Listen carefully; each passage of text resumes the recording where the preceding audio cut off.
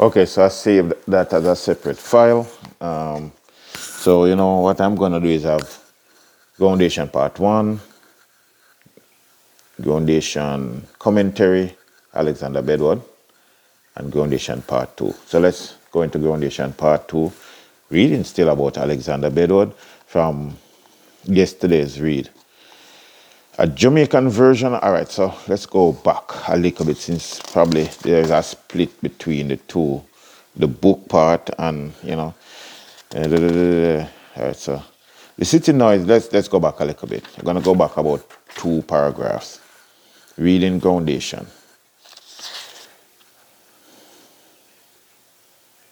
Okay. The city noises evaporated once Nelson and I reached the campus at Mona, and the rum shop soundtrack was replaced by croaking tree frogs and night winds. Yeah, I can feel that. On a whim, I asked Nelson to drive by another favorite place of mine before we went home, the ruins of a church that once belonged to a visionary preacher named Alexander Bedward. With Marcus Garvey undertones, with Malcolm X undertones. I mean, this man probably is a is a forerunner for even the American civil rights movement, because Marcus Garvey is referred by people like Malcolm X and even Martin Luther King and many people to this day.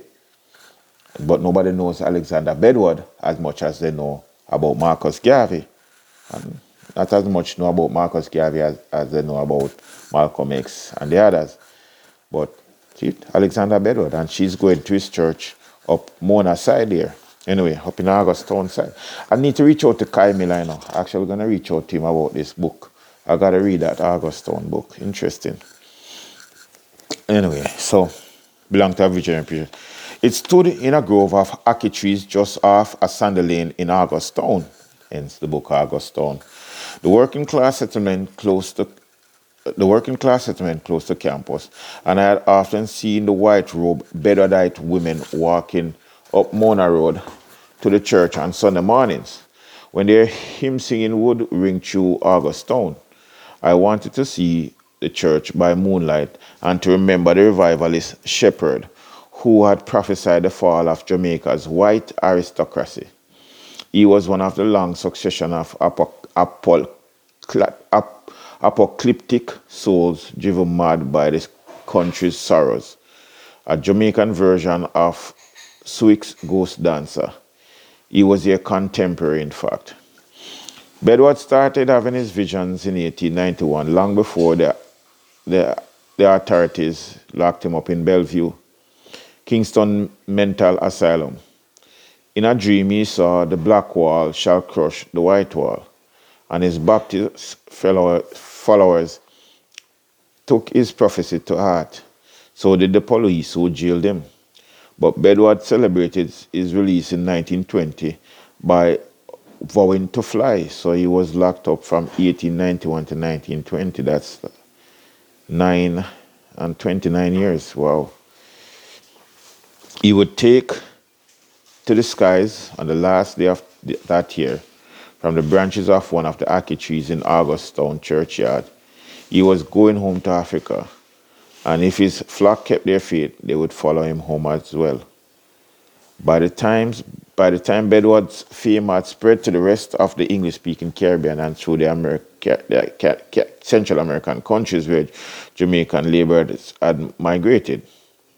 By that time, Bedward's fame had spread to the rest of the English-speaking Caribbean and through the Central American countries where Jamaican laborers had migrated. Many believers came from as far as Panama to watch him fly. When his wings failed to sprout, the police locked him up again, this time as a madman in Kingston Bellevue's asylum. He died there 10 years later, but his congregation endured. Do I comment here so I keep going? Let me keep going. Nelson and I stopped at the Moon Lake churchyard. He said it was fitting for us to be remembering Bedward, since the autumn marked the 150th anniversary of emancipation in Jamaica and the founding of Augustown itself by newly freed men and women. The island's post-emancipation history was Nelson's own specialty, and he loved to talk about that period. But he was also a witty and scathing observer of the contemporary scene. He earned his doctorate at Oxford, and he came home with a repertoire of stories about what it had been like to be brown-skinned Jamaican in the mother country. He told them with his best dry humor, but they were always about pain. So he told his repertoire in his best dry humor, but they were always about pain.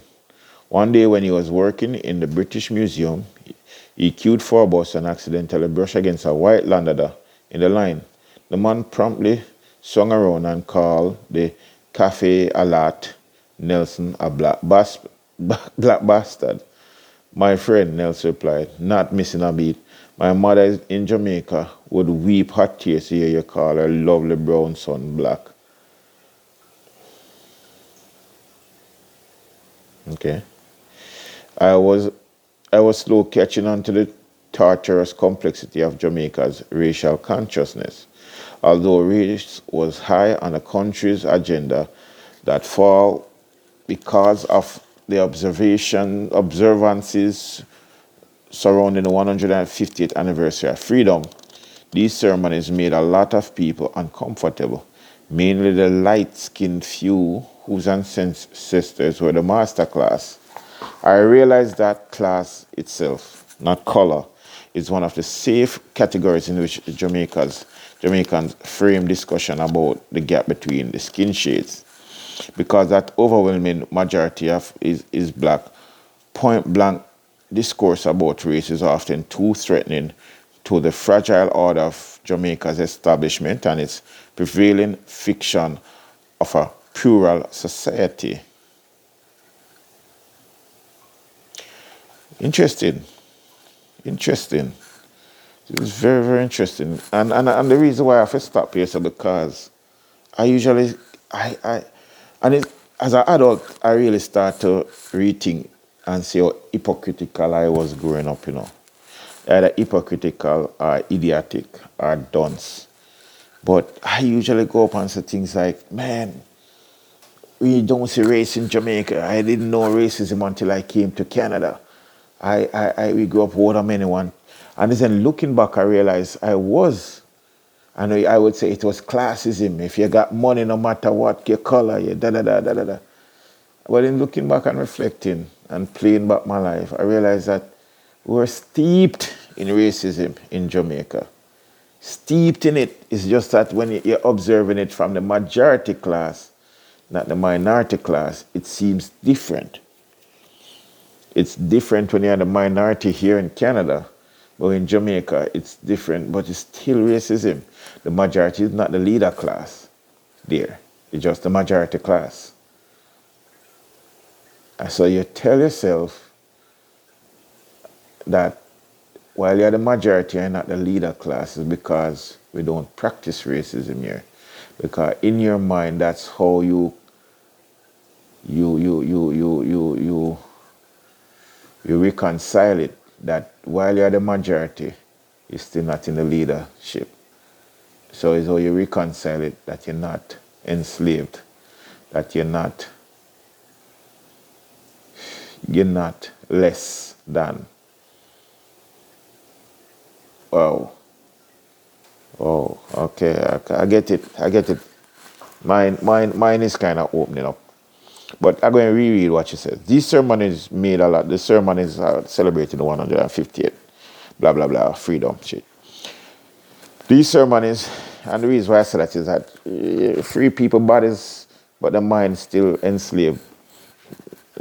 Forget it. I mean, I met Reuben Carter. Yes, I met Hurricane Carter. I have a picture, I have his card right here. I'm going to touch his card while I'm saying this. Take it out of my wallet. I laminate it. Laminate mean that I wrap it up in transparent tape. And where's the card? I say I'm going to touch it. I'm going to do what I say I'm going to do. Not because I'm not being recorded. I'm touching Innocence International Inc., Dr. Rubin, Rubin Carter, LLD, founder slash CEO, phone 416, fact. Well, it's past now, so I can read it out. And then the back have his cell phone number that he written on the back of it. Right? And on the front, Innocence International Inc. with her, look like an angel, a lady, the lady of justice, I guess. Angel of justice, holding the scales, balance of scale, and two doves, I think, or something on either side, I don't know.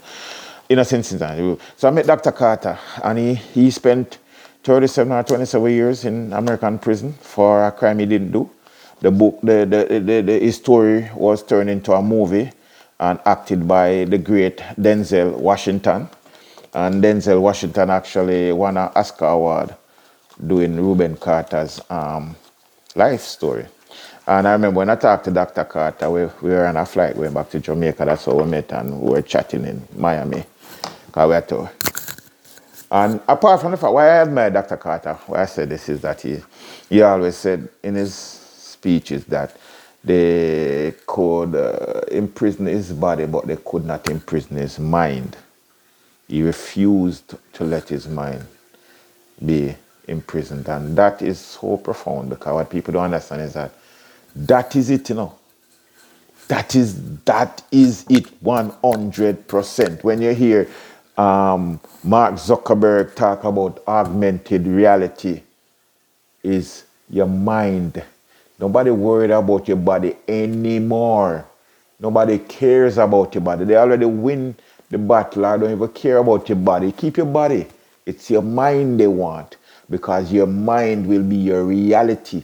Once you can imprison the mind, in reality, you are imprisoned no matter how free your body is. And that is what Dr. Carter said. He would never let him imprison his mind. So he was never truly a prisoner. And, you know, that's why I kind of very jaded when they talk about 150 years of freedom. Freedom of what? Freedom for what? From where? Today, it looks like they're going to have a brown or a person of color prime minister for the first time in Britain. And how we got there, you had Johnson resigning, being told to sit down from the party. Then you have Liz Truss, who brought in Kwame Kwarteng. And Kwame Kwarteng is a black man as our chancellor. We have Chancellor Exchequer, which means the man who control the money, Ministry of Finance, the big man, the money man, governor. And he came in with what they call a mini budget, and the mini budget, according to them, the reaction to the mini budget crashed the British economy. Liz Truss fire Kwame Kwarteng, the black man. A couple of days later, clearly the damage to the ship was more than a firing could fix. So she herself had to be jettisoned by the party. So Liz Truss resigned as the Prime Minister of England, creating a record for herself as the shortest ruling Prime Minister in Britain's history. And now the Conservative Party, they have to now re-elect a leader, the leader being the man who was opposing the black man, Kwame Kwarteng's economic plan. A guy named something, Rishi Sunak. Rishi Sunak is, in quotes, Indian origin. So you have folks now saying, oh, we got a person of color being the first prime minister for Britain. Because Rishi Sunak is now leading as the nominee for the Conservative Party. The young lady that was going to contest, she pulled out. And you guys think Donald Trump is an idiot. Donald Trump is smart. No, listen me, listen me, listen me. Don't jump down my throat yet. If you guys think America had problems in Donald Trump, you see that Boris Johnson guy is a mad ass man. He's an idiot. Boris Johnson is like a toenail of Donald Trump, but the worst toenail. I tell you, I'm telling that Boris Johnson is a mad. Donald Trump act like him mad with reason. Boris Johnson just mad and trying to act not seeing. Who tell this man that he can be kicked out of a position and is privileged present to him that because this Rosnick guy who is of color might become the next prime minister, he needs to go now save the empire? That's what they're thinking. But what they don't understand is that there is a secret hand on the scale. And I'm not, I want you to put out my position on the hand, on the scale of events of this world. Rosnick needed to be. And Boris Johnson will not be, cannot be. Right? Is this because he's not in the plans. He's not in the future plans. He's a Boris. Is a Rush. Is a Sunak. Is in the plans, and how that plan is gonna play out, I won't even. That's a totally different situation. All right, we won't get into it. I'll let Joe Rogan figure that out for you, or Russell Brand, or Don Lemon, or what they want to name the cheese. What name? They got fired from CNN. Kumo guy. Let Kumo do it. Andrew, no, I don't even know what Kumo is. Let them and their big brain figure it out and explain it to you guys. The messenger. That's what I'm gonna call this. I'm gonna call it Roots messenger. Blah. Messenger Roots the messenger. Roots messenger. Yeah, what the heck? Forget about it. So let's go about this Bedward guy and all of that. So the charisma part is where I'm touching on though. How, and we talk about, Jamaica's, I was talking about the fact that I grew up in a racist society. I didn't know it because I simply was seeing it from the orientation of being at the majority in that society. Is when I come to Canada and I brag and boast, but I never grew up in a racist society. Looking back now, I realize that it's just a different orientation at the time. So she's absolutely right, Lauren Guns. Absolutely right. This ceremony made a lot of people uncomfortable, mainly the light-skinned few whose ancestors were the master class. I realized that class itself, not color, is one of the safe categories in which Jamaicans frames discussion with the gap between the skin shades, because the overwhelming majority is black. Point blank discourse about race is often too threatening to the fragile order of Jamaica's establishment and its prevailing fiction of a plural society out of many one people. It's fictional. So the bitter fact that color itself is what most often consigns many people to poverty is obscured by polite British-inspired talk about the evils of class system and the illusory ease which lovers choose partners of a different shade simply to mask a deeper racism. Yeah, these couplings are possibly not because race is not an issue, but for exactly the opposite reason. The darker partner knows that the child born of a union with a lighter lover or spouse will have a better chance in life. Jamaicans have not relinquished their preference for bright, in quotes, skin, good, in quotes, ear, and white-featured faces. True talk.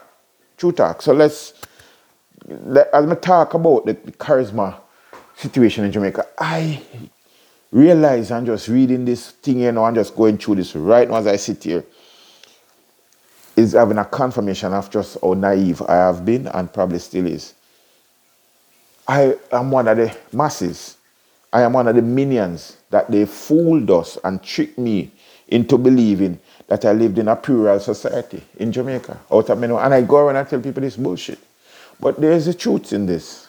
There's truth in this. And it happened to this day, and it's not even slowing down. It's not even slowing down. So when people, it's not slowing down. It's taking different forms, but it's not slowing down. All right. So, well, I'm going to leave it at that. But I want to talk a little bit, though, about how we talk about these charismatic leaders in Jamaica who lead the people. And sometime after wonder, later after wonder, is it that we have charismatic leaders that Jamaica is uniquely able to produce charismatic leaders? Marcus Garvey, Bedward, and whoever else. Mike and Manley. Siaga to some extent. Or is it that the people in Jamaica, our society, is gullible? That we are on, right now I'm dealing with a place I own up in Red Hills, and the people, the smarter ones know how to take advantage of the duncer ones. It's so easy, and the things that they do is not even masked in any complexity. It's simple deception they deceive each other with. And it boggles the mind that people don't call out people on different things. They're just, okay. And I'm like, they're screwing you. Come on. This person's, is. So we have a lot of trust. And the lighter the skin is the source, and the more foreign the accent, or the more eloquent, or the more charismatic is, the more likely that person will be followed. If the person can come up with a jingle, something catchy to say, people follow it. And the more they say it and the louder they say it, people follow it. I remember meeting with a leader of a party here in Canada, the NDP. Her name is Andrea Horwath. A guy named Wayne Gates, who is a member of parliament, introduced me to her. And she was the leader of the party, still is, I think. And one of the opposition provincial parties here. And is it provincial? She's federal. She's the opposition leader for the federal party. I think the provincial, no, she's provincial. The leader for the federal is Jagmeet Singh. Right. And the leader for the provincial is Andrea Horwath, I think. Yeah. So, anyway, I met her, and she was going to have a meeting up by Tim Hortons there. And when I went dry, just me, she, just myself, her, and Wayne, and her handlers, media folks, and probably this well-dressed young man and this not so badly dressed young lady who, you can see that they are university students handling politics. And we're talking about the fact that people don't come out to do these things in Canada. It doesn't seem, election. Shoot, today is election day. As I'm saying it, I didn't even remember. Today is the 24th. Today is election day in Canada, here, as I'm saying this. Which is indicative of what I'm saying. Nobody knows or cares when it's election. If I have to go vote today, actually, damn. You have to go vote today. Today I'm going to vote. It's a good thing I'm going through this iteration, and so I wouldn't have remembered that I need to go vote today. Damn it. Yeah, so we're talking about the fact that that elections in Canada are so silent, so uneventful. Nobody seems to care, and it's such an impactful thing on people's life. And she said, yes, and she make reference to Jamaica. How, from her observation, is that something to effect that you can just be walking one day, decide you're going to keep a rally, stand up on a podium, start speaking, and before you say who that, it's filled with people listening to you. And she is saying that's what she noticed in Jamaica, how passionate we are about our politics and how, And I was agreeing, saying that's how we are. We're very passionate and we're very much into our politics. But anyway, I need to wrap this up because I really need to go vote today. Because I promised my friend, the mayor, that I'm going to vote for him. He calls himself Crackett and they call me Tubbs. So we are like the Miami Vice here, color thing. No, someone say, oh, you sound like a Uncle Tom. I was saying to my wife yesterday, more like a Uncle Ruckus. Anyway, no, I'm not that. I'm not that. Trust me. The other day, actually, me and this guy kick off when he realized that I'm not one of his the minions that he. All right, this guy is something else. He wants to be impactful in the city, so he's building up building blocks to get there. And we're doing a project together, and I'm doing part of the project because I want to be a part of the project because I think it's exciting to do the radio station, to do a radio station, right? I mean, I'm getting to play around with master boards or whatever boards, broadcasting boards, and you have this nice mic coming down into your mouth, into your face, and you feel like you're Dennis Hall on or Barry G on the Boogeyman on the, you feel you're getting to go through those iterations that you only see on TV, when you used to watch whatever movies with WKRP, whatever, So I'm part of it for that reason. Then he starts this thing called a Cyber Alliance Group, pulls me into it as Director of Communication. Then he's talking on the Zoom call about a group of Lions, a new Lions chapter or charter, who are unable to pay the dues. And we're going to pay it for them. He has volunteered to get the dues for them. And and he's working on it. And I'm thinking, this guy is broke. This charter that he has created here is in a broke-ass town. And he's talking about this charter, in Uganda. This charter in Uganda that he's sponsoring because they can't afford. He's planning to get sponsors for because they can't afford the fees to pay their dues.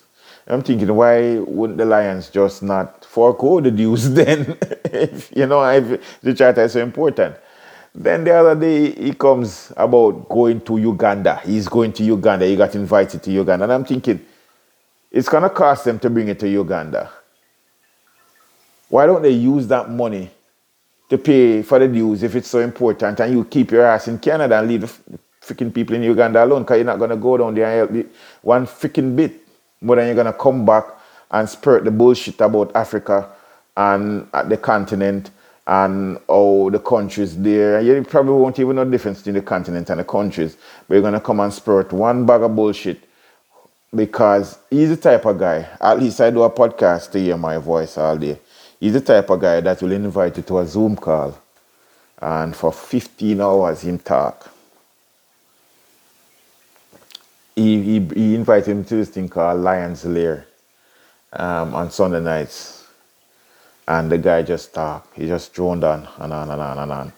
He wouldn't give anyone else a chance to say a word. If you say a word, then his opinion has to be heard.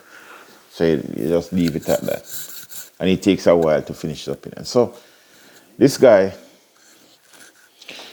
the Africa thing was probably the last straw for me because he's very butt of you. But this guy now, I don't know, putting out this, he's doing this thing simply because he says he wants to run for council.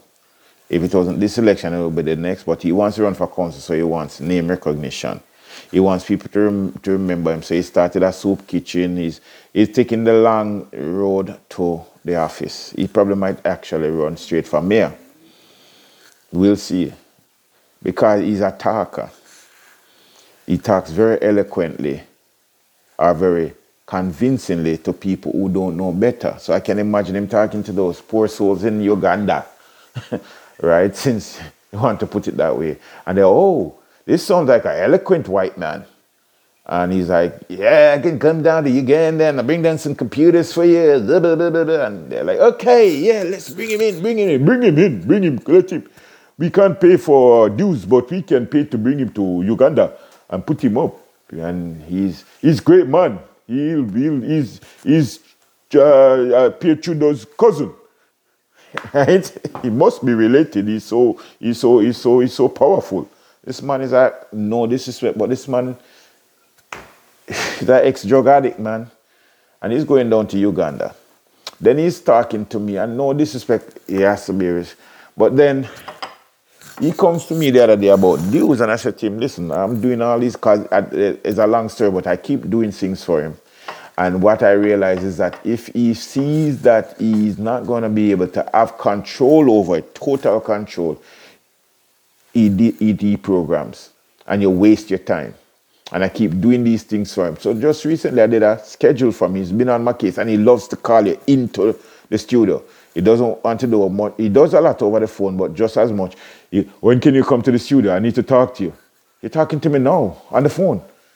He's not going to say anything any different. It's not going to be more productive in person. Jeez, right? Just get it out. But it's his way of power is very controlling. So it's a power play for him to get you to come into the studio and sit down and talk with him.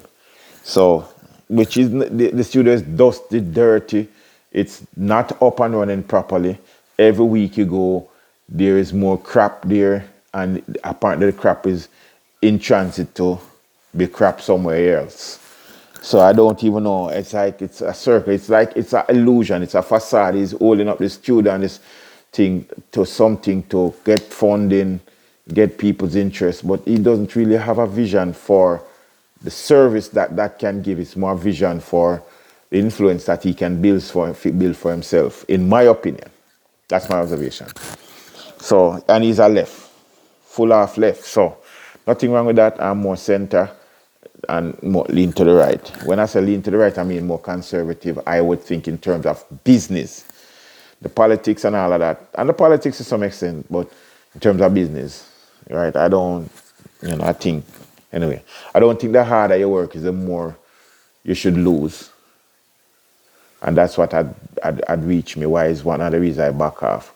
The harder you work is the more you should. And I don't think the less you put into society mean the more you should get. And in fact, I don't think the less you put into society, the less you should get either. No. I just think that you shouldn't get more just because you're putting in less. That's what I see happening in Canadian society and at the left.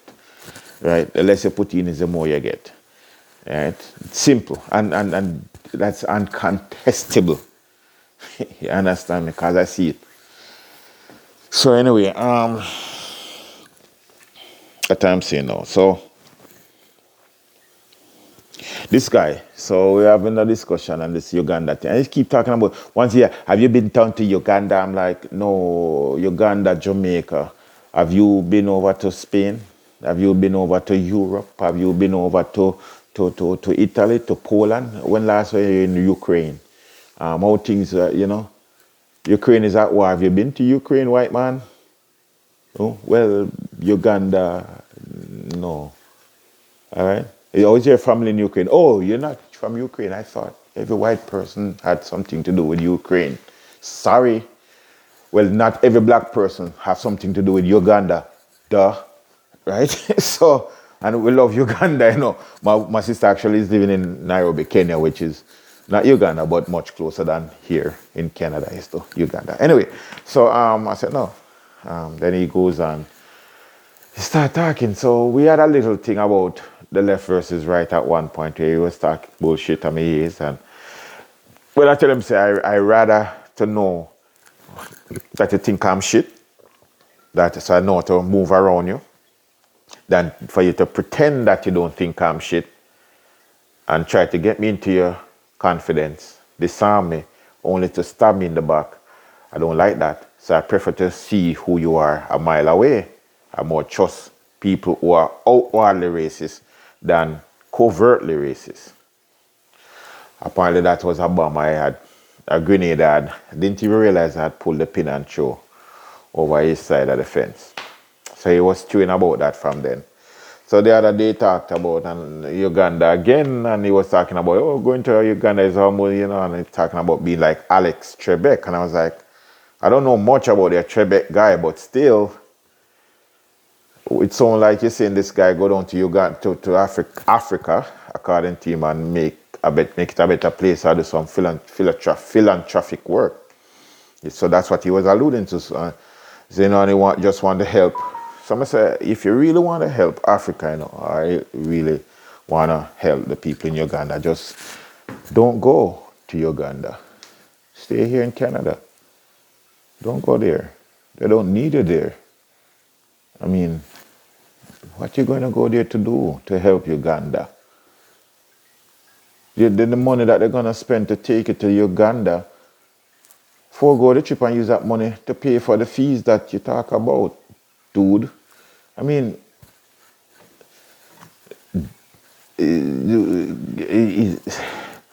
isn't that common sense? So he started getting a little wet under the neck. And then he had the audacity to ask me to pay my fees for this organization that he pulled me in without my consent. So I said to him, so listen, you clearly don't put any value on my contribution. So you're either going to pay that fee yourself or work it out. So he got wet. He got quiet for the first time. And because I'm going to be putting all this into this situation, and then you talking about flying down to Uganda. Frankly, on my dollar, you lick your head. So, because I just spent hours putting together this. What pisses me off is that I just spent hours, days, researching and hours putting together the schedule, the program schedule, the draft program schedule. And when I send it to him, like every other thing that I send to him, when he wants it, he wants it, he wants it, he wants it, he wants it, it's pounding you. When he gets it, and you say, hey, did you get that? 2 days later, asking, hey, I sent that thing to you, I didn't. Oh, yeah. I'm with my wife by the golf course now. She got her job back at the golf course, so we just picked up a few free rounds. But I'm going to look at it once I get home. All right. I'll hope you fix up your time so you have enough time to pack for Uganda. So I know I sound a little way, but I'm sick and tired of people making it look like when they go down to Africa, or go across Africa, or go up to Africa actually, it's not for themselves. It's not their feel-good thing. It's not like as if they really care about the individual human who is not like them. They do not. A lot of them don't. No disrespect. And Laurie Guns, I know you don't look like us, so to speak, and I put it in quote. Although mad white Jamaican would say differently. But just in general, fighting against this whole plural society that we grew up in. But at the end of the day, fat people, skinny people, good-looking people, ugly people, for what's that word? I wouldn't say left-handed and right-handed people, but I'm just trying to say people deal with people based on differences. Your difference is sometimes what people first see about you, because clearly that's what they see. It's your contrast with your existing environment that makes you who you are, manifesting in a physical being. You don't look like a wall. Your face is smoother and have a contour around it, which is different. So the differences in people is human. Accepting that there's differences in people is human. What I have an issue with is using your leverage, your position of whatever you have been to demean, to hold back, to belittle, to manipulate someone else because of the difference. Be good, man. Be good. I have people darker skin than me who piss me off because they do shit. They will do the manipulative thing, underhanded things.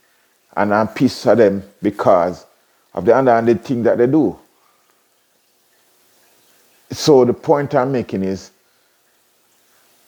it's not because the person is darker, because we have different shades. I'm a dark skinned yard man, a black man. It's the demeaning shit that the person do. Yeah, you have people lighter skinned than me who do me nothing but shit also. Nothing but crap. Take and leverage.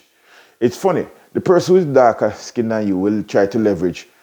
Brother, we are brother, are on the same hue, on the same skin color. Brother. So they leverage that to disarm you, so to speak, because you're brother, we are brother. We are all part of the system of corruption and oppression. And trust me because nobody else do. And they don't trust me because of the color of my skin, just like you. All right, I'm gonna trust you. Then you fuck me over. Right? That lawyer, you know we're talking that I signed that 30-day contract from March, and we're now in October, accepting an offer to purchase a property I have in Jamaica within 30 days, cash. Person said the cash. The buyer, ironically, is from Canada, coincidentally. Send this cash, all this cash in US dollars, to his lawyer in Jamaica. It's now October and I still haven't smelled that cash. My title is tied up. And the reason why this lawyer got the business from me was because I said to a realtor, I've been giving so much business to this lawyer in Jamaica who is Chinese Jamaican, and she's an awesome lawyer.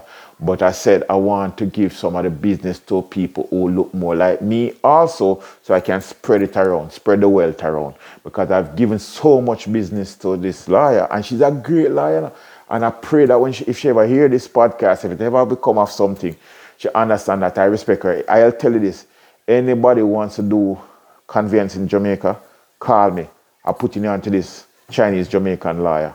She's awesome. That's if she not cuss me off by now. But she's awesome. If I send an email to her at 3:30 in the morning, hoping that she's sleeping and hoping that she won't pick up and respond till probably 12 o'clock the next day, or 1 o'clock the next evening, by 3:33, she responding in the morning, AM. I'm like, geez, you're just making me look bad now. And she's responding thoroughly, point by point. So some of the time you feel like she's just by the book too much, but honestly, you stick with her for the most part, you stay out of trouble. And she's very efficient and she don't watch your money. I give business, so in January I'm in Jamaica, February, March, looking at a property, decide to sell one of my property. The realtor, stupid thing, just all emotions rolling up and down. And got an offer to buy this property that overlooks the ocean on the north coast.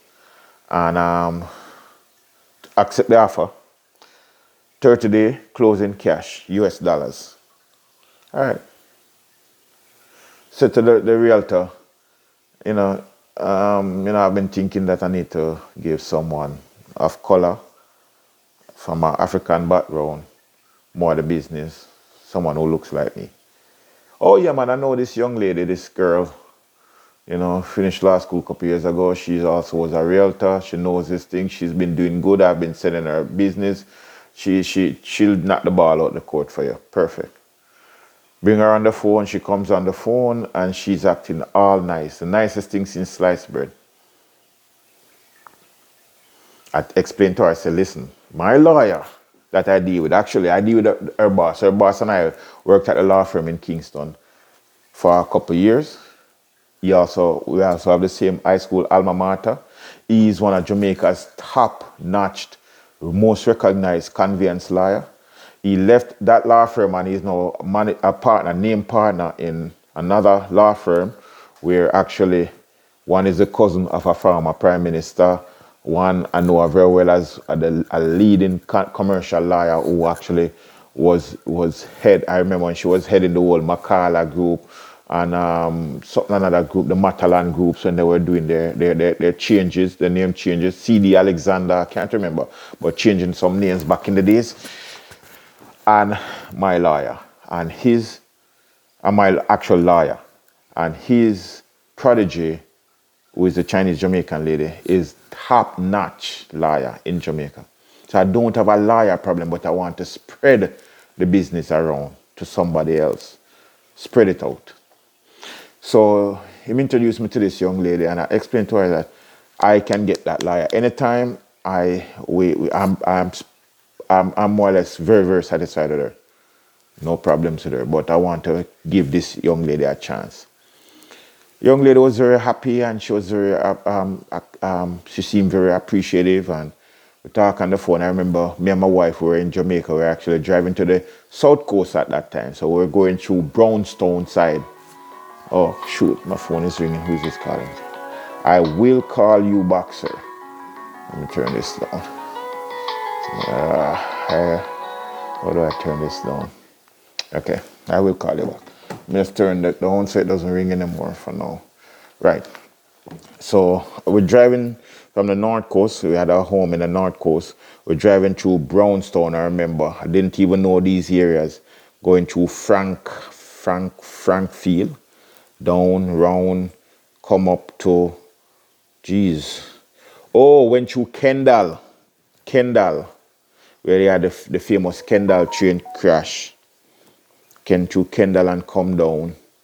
Didn't even know these roads. I was lost. Even till right now, I'm lost. Even in my head, I'm lost. And we'll get down to Alligator Pond Way, where we stayed down by Calabash Bay, down by Treasure Beach. We went up to Lover's Leap, fly around Madrone a little bit. Went to look at a piece of land I had bought down that side. That was the first piece of land I had ever bought in Jamaica. Second actually. Actually third. But it was the first piece of land I bought while I was away. I bought this piece of land out in Southfield. Another story on that one. And went to look at that, fly around my drone there. And while we were driving down there, that's when I spoke to the lawyer on the phone. And she was all nicey. Got the deal together. Accepted the offer on March 23. 30-day closing, cash. She immediately became unavailable. I realized that I'm getting emails from people in her office who I didn't even meet. Miss this, miss that. And I'm like, that's not my lawyer. Why is this person writing me? I sent a message to my lawyer, is this lady who is not even a lawyer, she's not even a paralegal, responding to me. So it's like she just go and pick up this girl, because Montego Bay the office at. Pick up this lady from some place, and when I investigate the lady, her Facebook, she's one of those girls who just models on flyers. She's a flyer model, champagne and wet body dance down by so-and-so car wash on Saturday night, and you see her ass in a thong with champagne spraying on her ass. And she's the person who's angling my conveyance matter. What the heck? You understand me? Not the lawyer that I spoke with on the phone, not this lawyer that my agent, this real estate agent, said all the great things about. And, all right, so that's that. So we start off with some problems. Timing for money. They say it was COVID to get the deposit, But the buyer sent the entire cash. He's from Canada. I know the buyer right now. The buyer sent all in cash, the full amount of money, plus pay the lawyer in Jamaica in advance for the deal. Because he's a restaurant owner here in Canada, in Toronto. Because I do my research, I know how to find people. I hope that don't be used against me.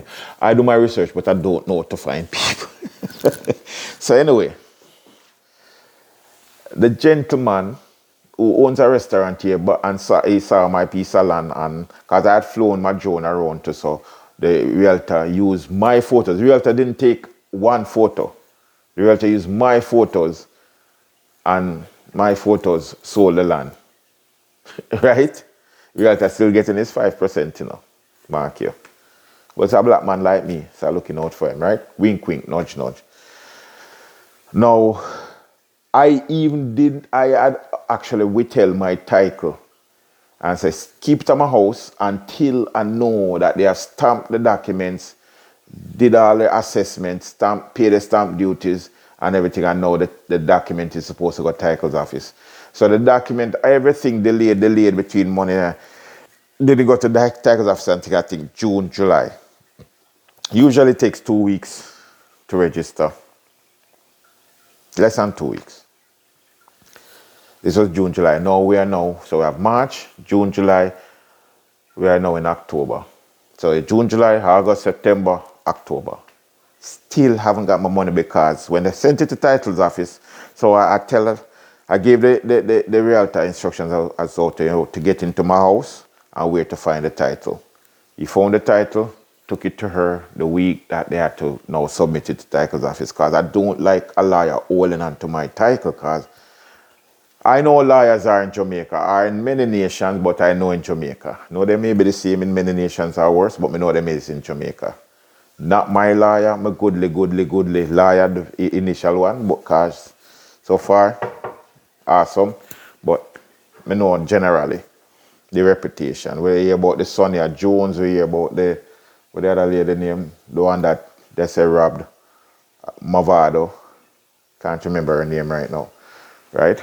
So anyway, and that's just, and there are many liars. When you give the liar, and there's a liar involved in this case, that when you Google his name, he was involved with a fraud charge, but apparently they found him innocent. So anyway, the liar, first there was delays in what was happening with us getting the signed contract back from the buyer. They said it had to do with COVID and that he was in Canada. I didn't know the buyer at the time. But the guy was doing everything because he wants a piece of property. It's a beautiful property that overlooks St. Anne's Bay area, Draxall area. It overlooks how you get a good view of all these areas. St. Anne's Bay, Draxall, into Miami Bay. I selling it, why I'm selling it, that's another story. But I don't, the building city, trying to build a house in Jamaica, that's another story. I mean, I have a friend right now building a house down in Plantation. And I know we'll enjoy it, because that guy, if he builds a thatch hut out at sea, that's going to be the most popular spot in the ocean. You'll be flying over it and see layers of boats, of yachts, just surrounding is the thatch hut. Because he's that kind of guy. Very charismatic, very magnetic in terms of people. Easygoing, nice guy. Good clean-hearted guy. Fun guy. I remember when we used to go in Atlanta with him and hang out, and whenever we're going to parties, is when we go into the party, the people, we'll be going to the parties at 2 in the morning, 3 in the morning. And when we enter in the parties, the people are like, oh, so-and-so is here. Party's going to start now. I remember we were at a New Year's party in Atlanta back in 2000, I think it was 2002, 2001. And at that time, Ludacris, I think, had a song out that bloody till 8 in the morning, something about welcome to Atlanta, where welcome to Atlanta. And it was party till 8 in the morning. And I remember we were at a party till 9 in the morning. I mean, 7:30. Me and my wife wake up and we're like, we can we go now, please? Because we hadn't driven, so we had traveled with my brethren. I'll never forget it. In the Navigator back in the day, the Lincoln Navigator. And roll up in the Navigator, and because all we used to do is VIPs. I remember he would take me to this club in Atlanta, and there was his cousin with P. Diddy in the VIP area. And man, and I come in and they were like, fresh off, the heat is still in him. That's me. The heat is still in me because I just come from Jamaica. But that was the kind of flow.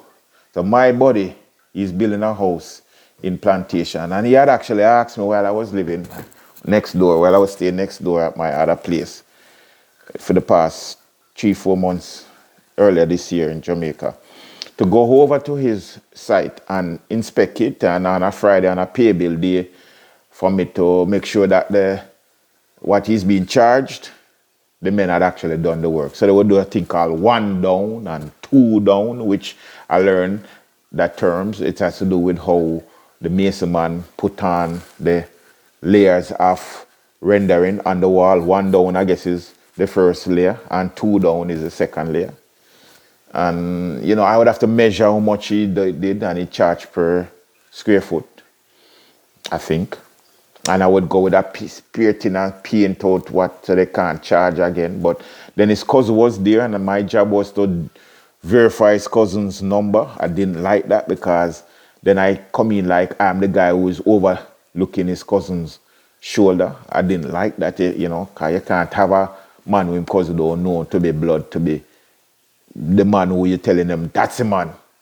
But I didn't like that. I felt cute about it. And when I say I didn't like the position, because the cousin might feel weird. So, and they actually end up falling out. I had begged for the cousin at one point, and he said, boy, it's because of you why you got a chance, no, but no, you feel me. And I said, all right, boy, can't beg for him anymore. Because there was talk about material being pilfered, and that was why I don't like building. No matter who you trust, you're going to get robbed.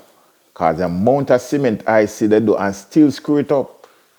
What they would do, when they're building a wall, instead of they catch the wall square, I see man using them eyes instead of using equipment and any kind of measuring. He's just looking with his eyes and saying, that looks square. And I'm like, that don't make sense. You have to actually, use something to catch the square, the 90 degree. You can't be using your eye with a cup of white rum in one hand. You have your white rum in one hand, and you're taking a sip of the white rum and looking to see if the thing's square, and then saying, yeah man, that's square. Put up the column, pour cement. So my buddy lost a lot of money. And then the guy doing the 1 down, 2 down, they are trying to straighten the wall with cement by doing, they're trying to straighten the wall now by putting on the extra layers of cement to get it straight. So now instead of having a inch or a half inch of cement, you'll have all 3 inches of cement on a wall. It's starting at 1 inch at one side, and by the time it gets to the next end, it's 3 inches, just to try to get the wall square. Remember though, that even if you get the inside square, the outside is still off. No, you have to chip off on the outside. So it's screwed up. It's screwed up. He spent so much money. I remember I would even go to the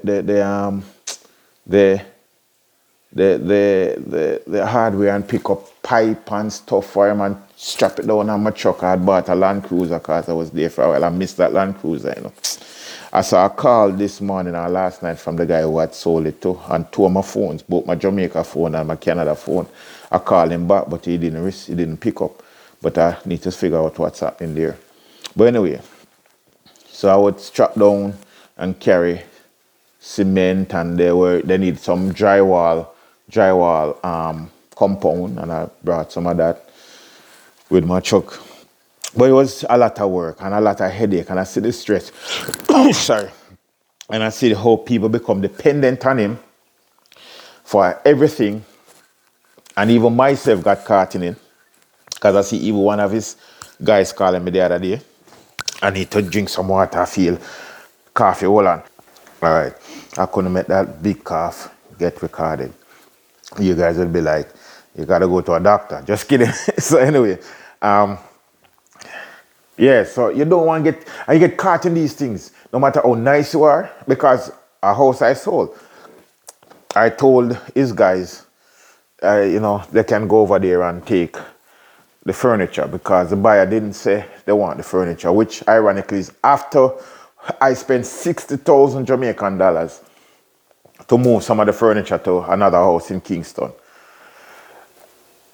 The buyer, my agent called me up, another agent calls me up and say, the buyer is saying they went to the house and there was no furniture there. I'm like, you gotta be kidding me. I wanted them to keep the furniture. I would have saved myself $60,000 plus headache. No, they wanted the furniture. But nobody said anything to us. But nothing more than they wanted the furniture, but they didn't want to say it because they didn't want it going to the deal because they thought it would have cost more money. I probably would have stand up on my money, which is true. I would have said, give me $2,000, $3,000, $4,000 more. You understand? I would, because I would have want. I bought it with furniture in it, so I didn't have I wasn't gonna lose much. I was just gonna transfer those furniture to them, but I would want back some money for the bed that I bought when I was there earlier this year. I bought a new bed because my wife says she's not sleeping on no old bed, nobody's bed. So I had to buy a new bed, and I bought a living room set because the previous owner had taken his living room set. And what else I bought? That was it. Bed and living room set. So it wasn't more than $2,000, $3,000. So a little bit more, about $4,000. So I would have probably taken $4,000 or $5,000 from them. But anyhow, I told the guys who were working on my buddy's site building his house that they could, or I'll tell my buddy that he can let the guys take some of the furniture from out of my house for their homes. Because you know these are guys, sufferers, so to speak, as Laurie Guns call it, from Mobile, those places. So I say, yeah. Man, they went in and there was this big 6 or 8 chair table. They gone with that, not a problem. I wanted them to take that. Took all the beds out the room. And I changed an AC unit for like 150,000 Jamaican dollars, 170,000 Jamaican dollars. I changed the AC unit and the master bedroom to a new inverter one that burns less current. And I put the whole one in the back of the yard, and the fan unit outside and the actual unit, the blower unit inside, in one of the closets. One of the guys asked for it. I said, yeah, you can get it. Only to realize when I went down there the other day, because I had to fly into Jamaica quickly, that they left the old AC unit and took out the brand new one off the wall, disconnected it from the wall, pulled the pipes out through the wall, push a hole in to the wall to block the hole. Took the brand new ATL unit, so much so the buyer said, what happened? I'm like, I don't know. I mean, the guy is supposed to take the old one. He ended up taking the brand new unit out the wall. I'm assuming that they are the ones who did anyway. Take the brand new unit out the wall. Not only that, they took the shelves out of the closets. So they didn't just, they took the actual physical shelves out of the closet. That is what hurt me, because who does that? Who takes shelves out of a closet? I give you everything. I said take stove. I gave them the stoves. I gave them, I kept the fridge. That's why I paid the $60,000 for them to bring down the fridge, a washer dryer, the bed that we bought, and this living room set to Kingston. But I gave them the stove, the built-in microwave they took, my tools, all my tools, and then I had to borrow tools when my vehicle wouldn't start when I went in September, which was last month. I had to borrow tools, ironically. They took the cameras, and that's another part that hurt me. They were taking and disconnecting the actual hardwired cameras from out the house. I said, no, you can't take the hardwired cameras. You can take the wireless ones, but not the hardwired ones. Maybe they didn't know the difference between the hardwired ones and the wireless ones. But the point I'm making is that and then on top of that, they're calling me when they need our money. So despite everything I've done and given, they still, when things soft, they're gonna call you. And then, and it's good that when it can help. But what happens when that stops? It can cause contention. It can cause an argument. You can catch each other on a bad day And that can escalate into something detrimental. And how that started is because you are building a house. You're establishing a relationship with people who know you have to trust them somewhat. Even if you're paying them, you still have to establish some trust. And that is why, one of the reasons why I don't want to build in Jamaica. Because I don't want to have to engage that deeply with people because it can lead to problems. I've seen where my brethren and his cousin fall out. And they are heavy people. They are both people that with heat, who can defend themselves. They talk about clansmen and these gangs. These are guys who these guys don't mess with. Well, they mess with one of them still, but it's heat for heat. Right? And they're falling out with each other. So, and I don't want to be a part. When I even say to my brother, I said, Virgin, I don't want this guy to have me up, brother. I don't deal with them things anymore. I don't want to be a part of that. And he's like, don't worry, man. So and so know the kind of heat I have, can't trouble you. I'm like, and if he trouble you, him know say the heater come down on him. I say, yo, but by that time I don't get trouble already, Virgin. By that time, that's not gonna help me if me already in that with him. I don't want that. At this stage in your life, you're looking to exit certain things. You're not looking to enter certain things in life, At this stage in my life, I'm not entering into any new old realms, I'm exiting those realms. I have exited those realms. And if you were in those realms, at this stage, you should be exiting. But you're not going to get into that bullshit. Right? So that is my thing. So to go build a house now, and I don't know how I'm going to deport myself, because I do have a short temper, just like my ancestor, I guess. I do sometimes realize that my temper just get the best of me. And I'm not, like somebody bullshitting you, and I'll go there. I'm not going to argue. I'm not going to lose my temper. I'm going to be nice and cool. I'm going to let them win. And the person come, I just find that you just start move like freaking Godzilla, like King Kong. You start pull like you start pull off Denzel Washington. King Kong ain't got nothing on me, kind of thing. Yeah, and people them surround you, and you're like, and you don't have the power. Because the people got something on King Kong, right? So. The king and Kong as you want to be, the people ain't got the tranquilizer for you. It might be a 38, it might be a 9mm, it might be something, but they got the tranquilizer for King Kong. So, I don't want to get into that. So, I think about it, I don't want to build a house. I'm going long, but I just going to say, because I have to jump off soon, because I think I have a 1 o'clock appointment. But, so I'm going to have to do this in 3 parts. But the point I'm making, though, is that I gave this lawyer, I sold the land and I gave this lawyer the opportunity to prove ourselves. 30-day closing, we signed it March 23. I am now in October. Today is October 24th, which I need to go vote also, so I need to carry my ID. Well, I always have that on me. October 24th, and I still haven't smelled the money. And I have since then tracked down the buyer, and we speak on the phone, and the buyer informed me that he sent all his money to the lawyer there in Jamaica. So the lawyer there in Jamaica is sitting on his money, which is really my money. And how he actually got the property, and I saw that. He had sent as proof of funds a house that he was selling in Canada. And back in March, April was the peak heat when the market was red hot. And he was selling his home for over $1 million. I think it was like 1.4 mil. So he was just taking some equity and plunking it into Jamaica. Right?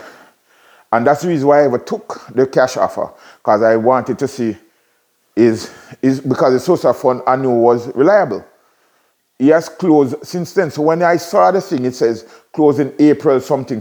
He just the other day, he and I was talking, and he was like, boy, I even closed my house and still can't close this one. I said, yes, I don't understand. I thought that just as we closed yours in April, we were going to close mine in May in Jamaica. That didn't happen because why? I didn't get to it. My lawyer that I've looked out for, this new lawyer, not my lawyer, but the person representing me, my case, on the sale, the one that I stepped out with. So I stepped out on my actual lawyer with a new lawyer because I said I wanted to give a lawyer that looks like me some of the business. She has done nothing but made mistakes. So first, and lied. First, she was supposed to have engaged the developer. Because the developer had put a caveat on every property in the community based on the fact that he wants to make sure that nobody is able to sell or any maintenance. I told her that you need to contact the developer to ensure that the caveat is dealt with before you go to NLA. Before, whatever you need to do, it's going to be dealt with at NLA, but you need to make sure that you do what needs to be done to make sure that when it goes to NLA, it's a smooth transaction. So whatever NLA needs, National Land Agency, that's where land titles are, needs to make sure that you do it. You're going to have to engage the developer. Talk to her a couple of days. She said, no problem. Talk to her a couple of weeks or a couple of days after. She did it, and I remind her, she did it, and it's not a problem. It's taken care of. So I'm like, okay, fine. Only for her to try to register it and say it's bounced because of a caveat, and the caveat didn't show on the title. I said, the caveat is not registered on title. I told you that there's a caveat there. And you said she do not remember that conversation. I said, here's the text. Right? What she did, when I show her the supporting, she get aloof, she get defensive and aggressive. And she is like, there's nothing I can do to communicate with her in a civil manner because she don't want that. She just faced, it's like, I did the program and right now she's just gonna deal with me a certain way. So I reach a point where, so that bounced because title office says, no, you gotta cave it, you gotta deal with it. Now we're scrambling. I had to get involved, get the contact the developer. Fortunately, I know the developer very well because I had sold a couple of his properties and I roll back now. When people say Draxall, I'll develop. They're going after. We saw that before it started because what had happened, we had gone down to Jamaica in 2020, September 2020. I had bought a property out in Tower Isle. Again, sight unseen. It was a divorce situation, so I bought this piece of property from a divorcee. Beautiful piece of property, beautiful view, and only 4 lots. 1, 2, 3, 4 lots in a little gated area because the person put up a gate because they owned all the lots, the husband, but now he and the wife divorced because the husband hooked up with a local girl, one of twin, who she called the wife who lives in California and said, you need not come back to Jamaica. I got your husband now. So they're divorced. I got a nice piece of lot that came out of the settlement, got it cheaply through some contacts.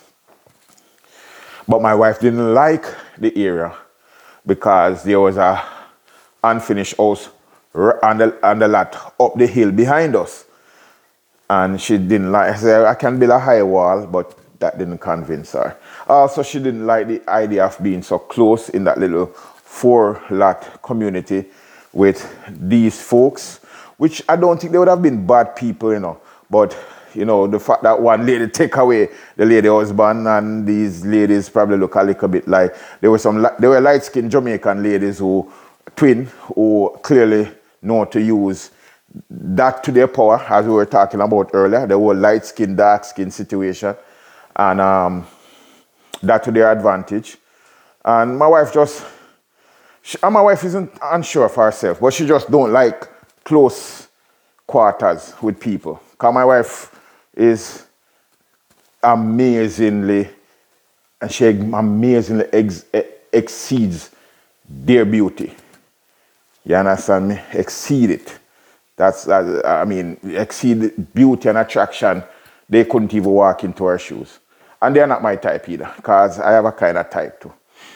And they're not my type, so she wouldn't even have to worry. But at the end of the day, you never know, right? She don't like close quarters. We had a neighbor down the bottom, Marvelous Marv, can't remember, but Marvelous something is a M word. She's a British expat. It would have been nice to be her neighbor because she's an old lady who just seemed very marvelous, very nice. But my wife just didn't like that spot, so we sold that while we were down there and started looking around, and she liked the spot that I'm selling now also because it was nothing around and newer, so to speak, and yeah, it was nothing around. And I'm closer up to the whole Ochiria situation, more into that corridor. Because remember, Tower Isle is a little bit off the whole, it's past Ocherius. She wanted to more be on the other side of Ocherius going to Montego Bay. So we sold that. But while we were down there, the developer that we bought that piece of land from him showed me some other stuff that he was planning. And one of them being a community named Fairway. So I created this whole Fairway situation, the website, the this, the that, and started marketing it for him. All the marketing stuff, the real marketing. There are some marketing, but it's very passive. But I was getting drones flown out there, sending out videos and stuff. And Fairway is now one of the most sought after developments in Jamaica. In fact, we started them listing at $265. They're now selling without the first person even get a key for $365 US and more. Some probably can get over 400,000 US for them now. I'll keep myself in the butt another time. Although I'd bought one, but that's another story.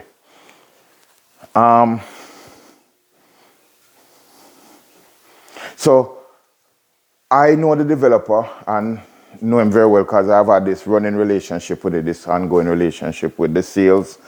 When I brought people in fact, right now there's a family from Canada, husband, wife, and 4 children, who are probably still renting in Draxall Manor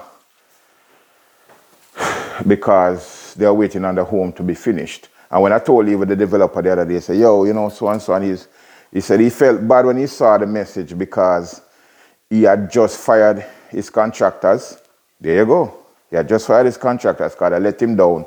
But he's hiring a new set and they're going to take over the thing because I had a project manager and everything so that it would take some of the pressure off him. But now that he saw that the contractor the project manager wasn't doing the thing right, he's going to bring back his crew in and do it the way they did Draxall Polo Club, so to speak. So he's going to do it himself. He didn't want to do that, but when he subcontracted out, they were failing, so he has to get involved. But it's going to cause a delay, so he felt badly because this guy had left Canada, packed up his family, and now living in Jamaica, waiting for the house to finish. And it was delayed. So the developer said he felt badly. And he could see the genuine, so he's a good guy. All right, as good as you can get. Anyway, I would hope, because I owe me some money, so I hope him good. So anyway, what is it? So, where am I? So yeah, so I'm selling the land though because, so I bought that piece of land from him too. So, but I'm still, so with everything with all the mistakes my lawyer is making, I could reach out to the developer on a personal level and say, hey, boom, bam, bam, talk to your lawyer. And they react because of the relationship and they get the things to my lawyer for her to resubmit the thing with the caveat, to get the caveat eased. She made a mistake again, a second time. Something about something and they can't do it that way. So now it delayed by another 2-3 weeks. Submit it again, that's mistake number 2, right? Submit again. The other day, boom. Because I said 2 weeks passed and I haven't heard. We're now in October. Boom, submit again. I had to be asking, I didn't even get to the point. Oh, submit again the third time, make another mistake, a mistake on the form. So it's 3 times the thing bounce, 3 times the lawyer make a mistake. 1, 2, 3, 3 times the lawyer make a mistake sending the thing to Title's office. 3 times, and every time it bounce is probably a month. Because between the time it bounce and I get the documents back together and submit it, it's at least 4 weeks. And if you do the math, it probably works out 3 times since June, July. So you have July, August, September, 3 months. See there? July, August, September, 3 months. Sorry. July, August, September, October. So that's why we're in October. Yeah, 3 months. October being the 4th month because now we bounce it with the 4th submission. It's now been submitted for the 4th time. Early October. We're 22nd, mid-October. It was submitted for the 4th time. Right? So do the math. Each time it bounce, it's a month plus, actually. And I just sit, can't do anything. My life is in limbo because I have plans, I have strategic plans for that money. Can't do anything. And time is essence. Time is of the essence. Now, God has always been great to us, where even with the darkest, or even with the bleakest, or even an opportunity seem missed, somehow God has always been so great to us that missed opportunity needed to be missed for a bigger opportunity and a better opportunity. So that's my faith, that all of this we're going through, although I can't see it and I'm pissed and I feel like my ancestor that I need to go fight a duel now, it's been done for a better, because I have not, when I'm even talking these things, I have not created my own success, or our success, Our success come from the divine one. The divine one, because we could have gone any which way. We could have gone any which way. But it's a divine being, a power, God, the universe, whatever people want to call it. But I know my relationship with my God. And it's not no religious, zealot relationship I have. So, and I give anyone the liberty to call the energy that I'm referring to.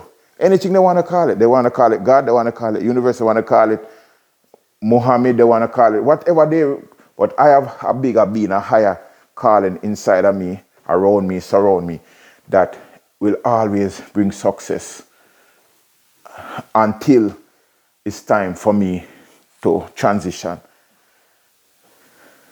So even although this life is frustrating me and I really want to go for my sword and say, let's go for a duel, although you want to duel a girl, so probably tell her put her husband instead. And let me and them fight it out, because that would probably hurt her more, because I really, really pissed at her right now. And honestly, that would probably be,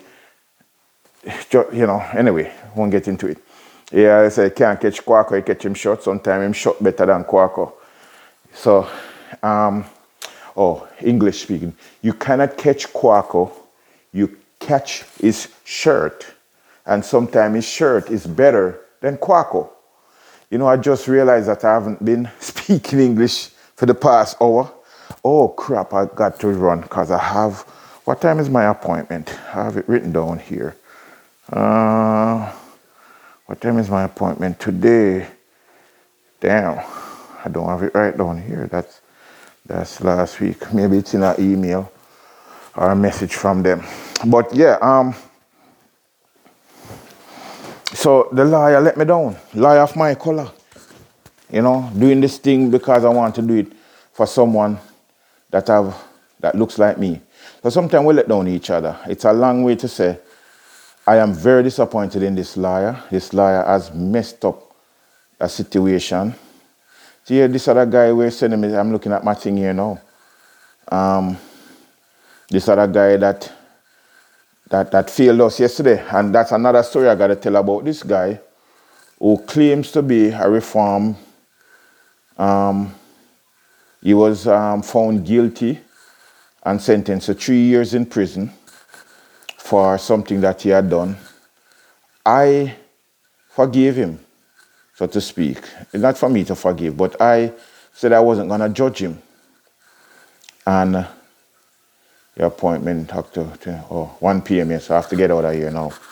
It's 1 p.m. So yeah, so I forgave him. I told him I'm not going to go on the judge's side. Not only that, he's related to someone who is world famous, who was a world famous Olympian, who I believe was wrongfully accused or ostracized. He had broken well, he's related to Ben Johnson. I actually spoke with Ben Johnson on the phone. And I believe that Ben was wrongfully, I believe that Ben was taken to task by Carl Lewis. Ben was the right man for them to put to distract the media with. When Carl Lewis and all them others was taking where the real drugs takers. I believe Flo Jo, come on, Flo Jo. Look at Flo Jo. No disrespect. Flo Jo could run and beat a record in spike heel with long nails and eyelash. Who does that? Who can do that? You see how hard Shelley and Fraser and my girl, what's your name again? Sorry, a lot of my mind. I'm trying to wrap up. Heron, after to train and practice and still can't the Flo Jo numbers. Come on. All of them were Marianne, what the other one named too? Marianne Bell, Marianne whatever. All of them. I think Marianne Bell was a girl in my class at primary school. But Marianne, whatever. All of these American runners back in the days were killing it with drugs. Carl Lewis, Ben Johnson got a bad break. And Canada, love you, but you could have defended the man a little better. And Donovan Bailey, good guy, but Donovan, I understand where you're coming from. The same thing, I learned. You probably get burned just like I'm being burned right now by the lawyer. And just don't like how I'm being burned by Ben Johnson's cousin, which is another story. So maybe that's why people sometimes just back off. So Donovan Bailey, sorry, I shouldn't have brought in, because you're probably doing the right thing, just holding your corners, doing your investment thing, and doing your thing big man way. Because sometimes you mix up too much with us, and the sufferer situation, the sufferer mentality is not a good mentality either.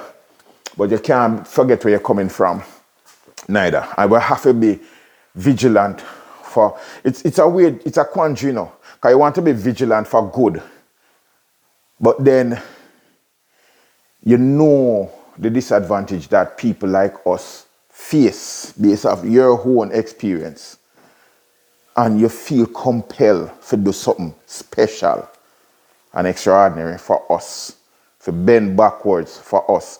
To give somebody who look like us a chance. Because there's a saying, they say, white men are hired of potential, while black men are hired of past performance or accomplishments. So white men are hired or given a chance at something based off their potential or the perceived potential, while a black man gets hired or given opportunity based off his accomplishments. So you have to accomplish to get the chance. But to accomplish, you need a chance. If nobody not give you a chance, how you going to accomplish nothing? Oh, you have to go around. You have to be an outlier. You have to do things differently. You have to work harder. Or hopefully you get someone who can help you along. So I'm going to wrap up though, you know, because I have to go vote. No, I have to go to the appointment first and then I have to go vote. But I want to say that lawyer let me down so badly because I decided that I'm going to go for a lawyer that look more Afro-Jamaican. I'm going to give her a chance and she has let me down. So even as we speak right now, I might get a message tomorrow or so that the thing. But once again, I can't make a definite plan because I don't know where it's going. And then the buyer, he's done with being patient. He was the most patient man, because something you find a lot of Jamaicans in Canada or overseas is that, especially in Canada and the UK, but Canada mostly, they tend to be very laissez-faire laid back, hands off when they invest in Jamaica. They just send the money because you buy a house for $200,000, $300,000, $400,000. The house now value $1.82 million. So if you send $500,000, $500,000 down to Jamaica to do something, you're not necessarily watching that money. Because if it was in Canada, it couldn't do anything anyhow. Really in the bank, it would do nothing. It would actually be worthless. So you send that $500,000 down to Jamaica, you're not really thinking about it. But comes a time when you're going to say, wait, what's happening here? And that's what's happening with this buyer. He's like, what's happening here? And I'm saying to him the other day, we spoke, I said, listen, put some heat on your lawyer to put some heat on this lawyer that I've hired, because I even got an email from the lawyer at one point that she will no longer be communicating with me. This was about 3 months ago. She will no longer be communicating with me until when the thing closes, I'll know. And she has instructed her team at the office not to communicate with me either. Now, I have had the director for diaspora affairs at the Ministry of Foreign Affairs and Trade, a guy named Lloyd Wilkes, having him CC'd on all of this. And he's bewildered, but he can't do anything. He's saying that I can write him a complaint letter, and or write him a letter and he'll do them a letter of complaint. But how is that going to help? My hand is in the tiger's mouth. It's like, while my hand is in the tiger's mouth, what are you going to do? Go to the tiger and say, hey, that prey over there is saying that, you know, your teeth scratching him. The tiger going to say, oh, yeah, right. You know? No, I need you to open the tiger mouth, turn the tiger head so I can pull out my hand, turn the tiger around, slap the tiger on his hide and say, go about your business. You can't just let go the tiger on me. So I write a thing, all you're going to do is just rile up the animal. You're not, you know, and then you're going to go and say, hey, I did something good today. No. You have to do something instructive, productive, that helps this person along. You telling me to write a complaint letter, I'm just giving you one, you know, what did you accomplish this week? This year? Oh, well, you know, this year we did a couple of things, and we even assisted persons in the diaspora who were purchasing property or transacting properties in Jamaica.